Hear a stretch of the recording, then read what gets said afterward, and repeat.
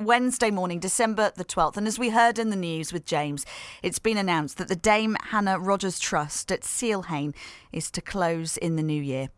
Around 40 to 50 jobs will be lost at the historic site, which offers services for adults and children with physical and learning disabilities.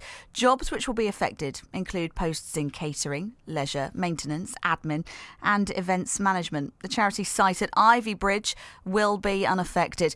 Producer Liz joins me now and can tell us more. Liz, I understand staff were told the news yesterday afternoon. What was said? Well, the staff were called to a special meeting by trustees at the Dame Hannah Rogers Trust and told the sad news that the site at Sealhain near Newton Abbot would be closing in the new year and that all their jobs would be lost. So a 30-day consultation period will now follow, after which the 90-acre site, so it's a big place, will be put up for sale.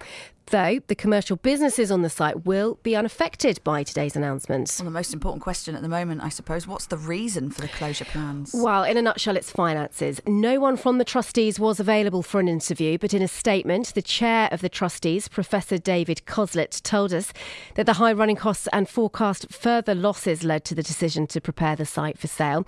He said they're saddened by the decision to sell Sealhain and added that we appreciate the hard work and commitment of all involved, especially staff and volunteers who have worked tirelessly over the past 18 months to try and make Sealhain financially viable.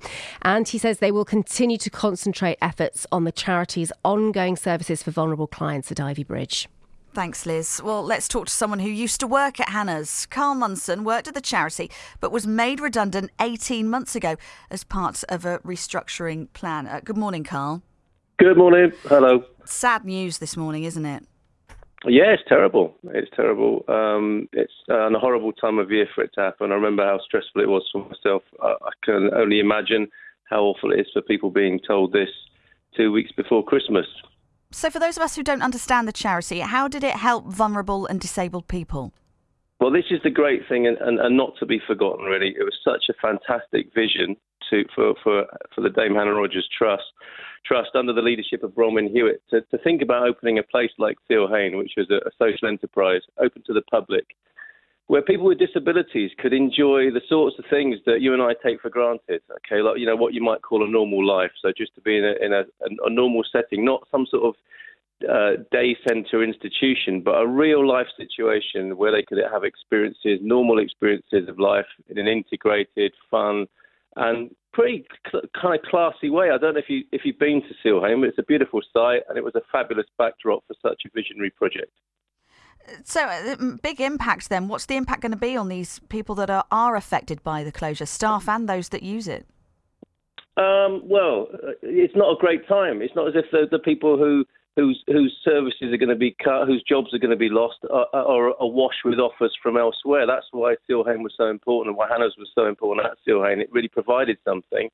For a lot of people who fell through the net, they didn't have profound disabilities and an obvious case for being cared for, if you like. Quite high-functioning people, maybe somebody, with Asperger's, on the autistic spectrum, who might not get a great deal of support, but have got a great deal of friendship and social contact by being in a place like Hannah's. And that's the problem. I don't think the subtlety of that on one level is understood and how profound that is for the individuals who are involved. And it was great to work there.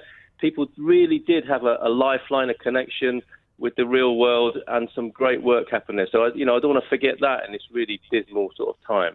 Well, we can hear your connection with the place as well on the phone this morning. But the Ivy Bridge site will remain open. Does that ease your concerns? Well, it just should. I mean, it doesn't ease my concerns. The people there with children and young adults with profound disabilities, of course, they deserve the best of care. So, that should be a given in a decent society. So it doesn't really ease my concerns. I'm concerned about the people who won't have a service to refer to, and it's a pretty sparse picture. They can't, it's not like they're going to go somewhere else as far as I'm aware. It's not an easy time to, like I said, they're not awash with offers of similar services elsewhere. Thank you very much for speaking with us. Carl Munson, who used to work at the charity, was made redundant 18 months ago as part of a restructuring plan. And just to reiterate, the chair of the Dame Hannah Rogers Trust, Professor David Cosslett, told us that the high running costs and forecast further losses led to the decision to prepare the site for sale. He said they are saddened the decision had to be made to sell, and they will continue to concentrate efforts on the charity's ongoing services for vulnerable clients at Ivy Bridge.